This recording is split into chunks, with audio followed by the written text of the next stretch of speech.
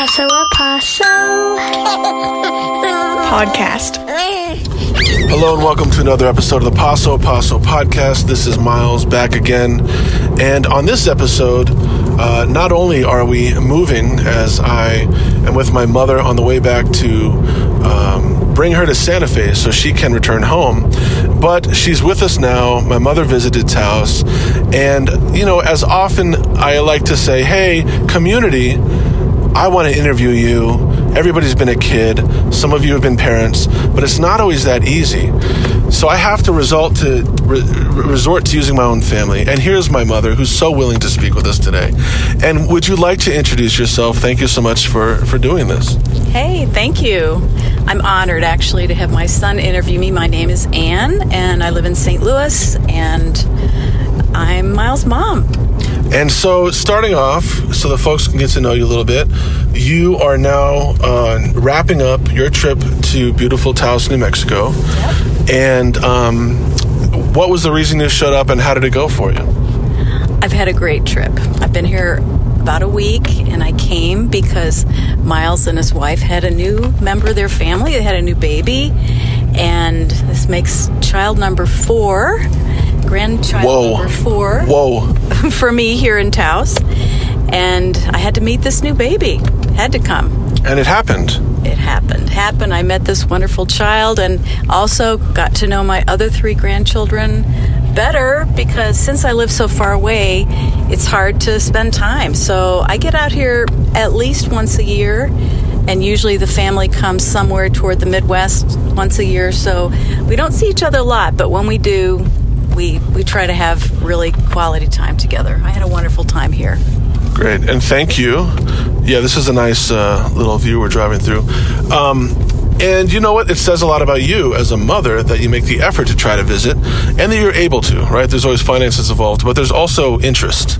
And so you are, I would say, an amazing grandmother, and you feel like it's important to stay connected to your grandchildren. Why is that? Absolutely. Oh my gosh. Well,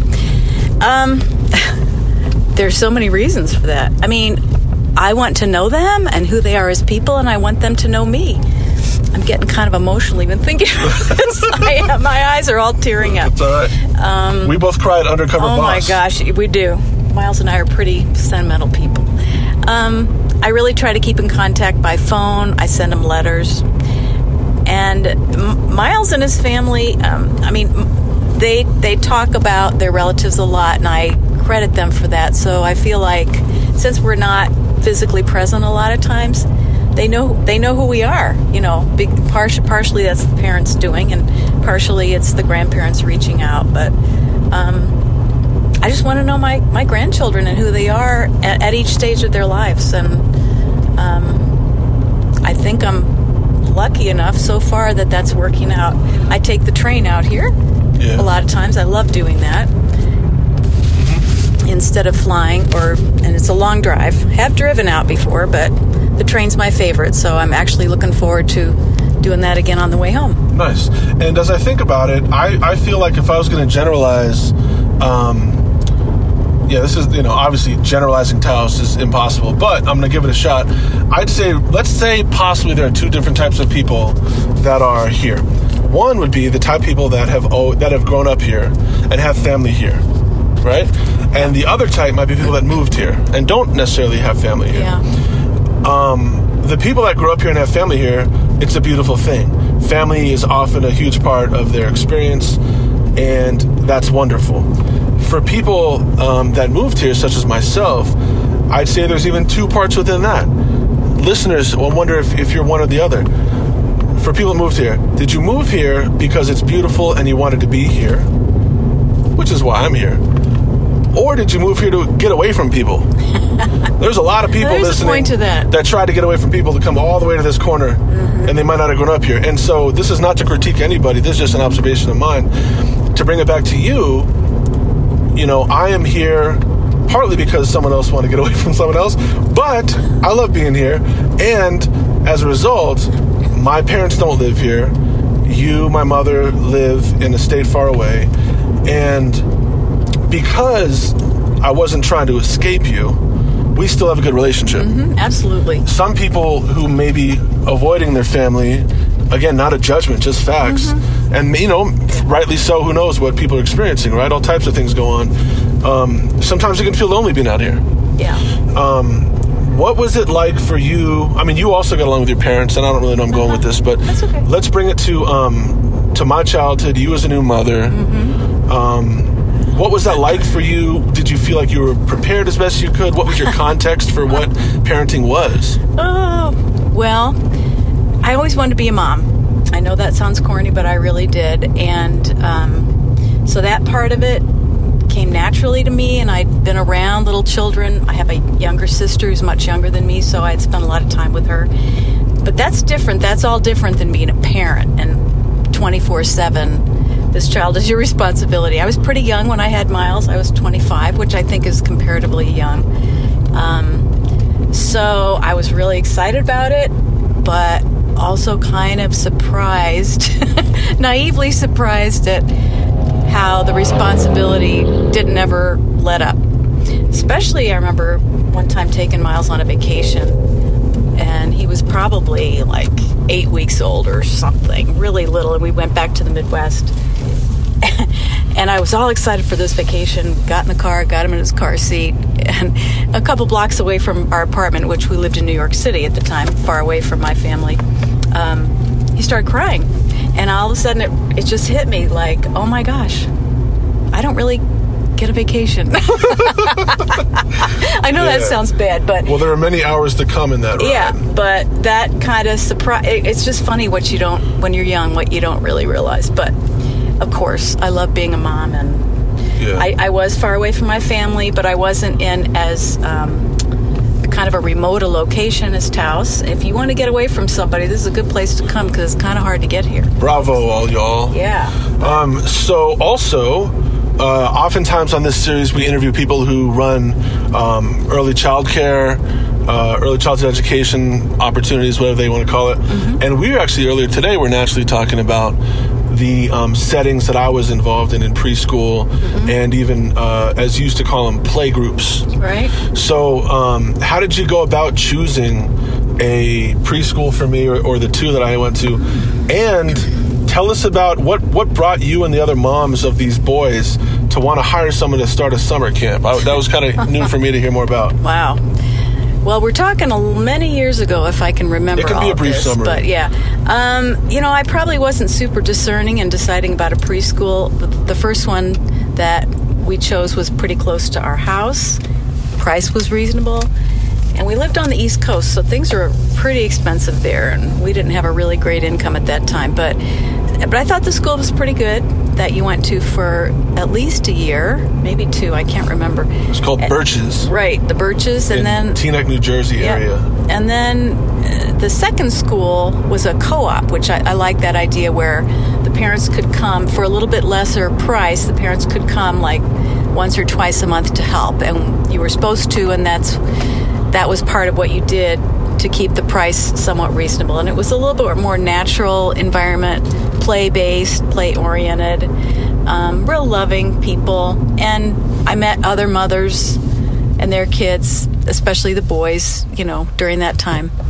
And then we're just at an intersection here. So. Louise. Bunch of boys and their moms and I got to be friends, and during the summer, since there wasn't any preschool, we found a young man that we hired to run a summer camp for the boys. I'd forgotten about that till Miles and I were talking about it earlier today, but it was like a play group or that was a little summer camp, and I honestly can't remember the things you did, but there must have been at least 10 boys. Probably. Water fights? Probably. Like 5 years old or something that summer. It was fun. And there's one of those mothers that I maintained friendship with all the years, even though, I moved away from New Jersey. But, lifelong friendships. I have a sister.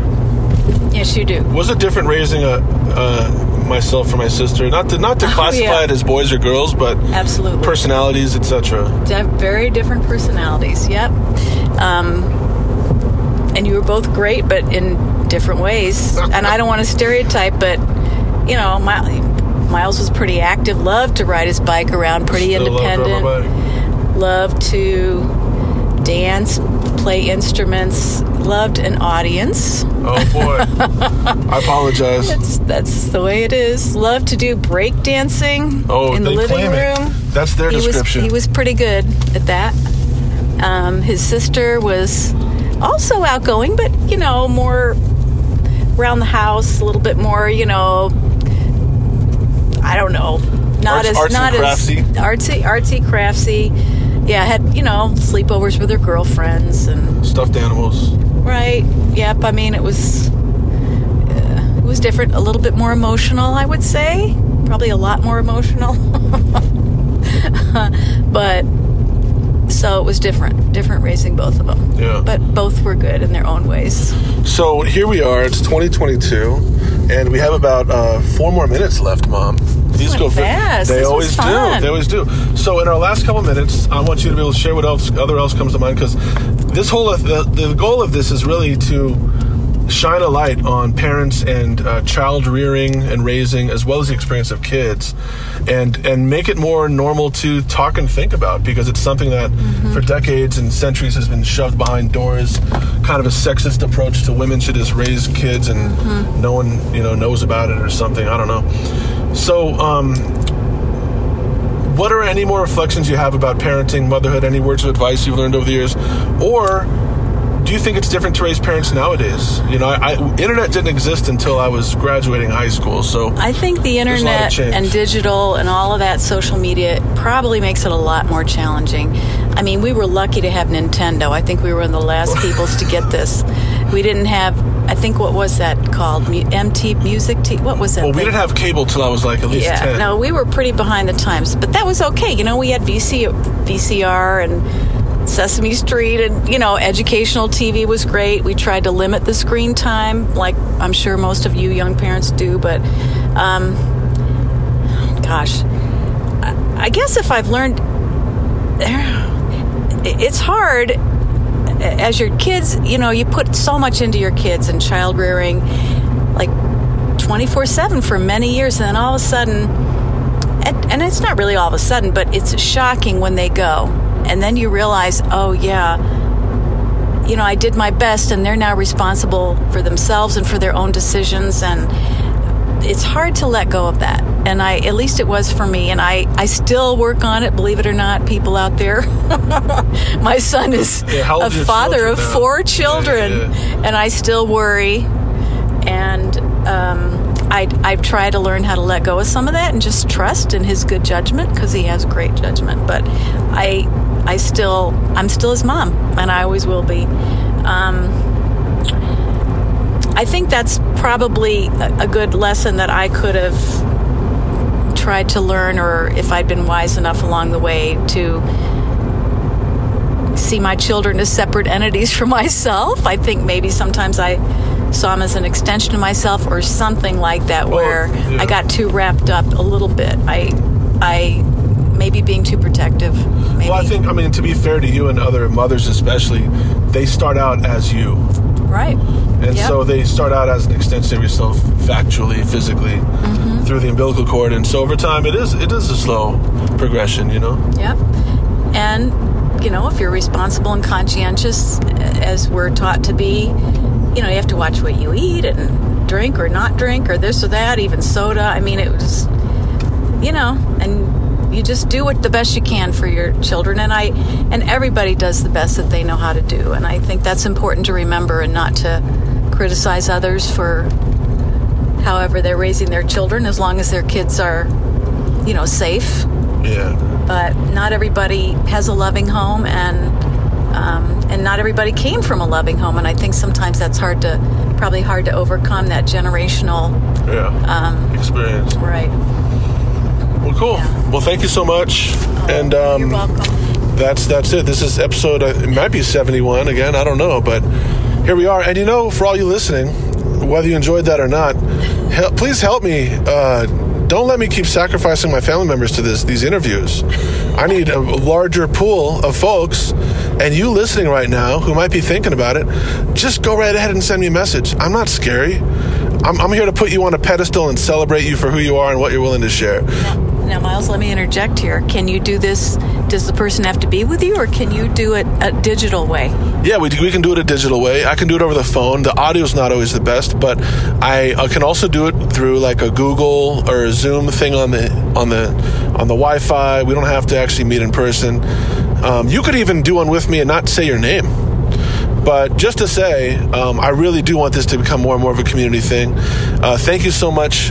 And if you want to reach out to me, email is pasotaos@gmail.com, pasotaos@gmail.com, or pasotaos.org, and you can contact me through the contact page there. Any last words? Thank you so much for visiting, and love you, and thanks for sharing the wisdom. I love you too, honey. Paso, Paso, this. Paso a Paso. Podcast.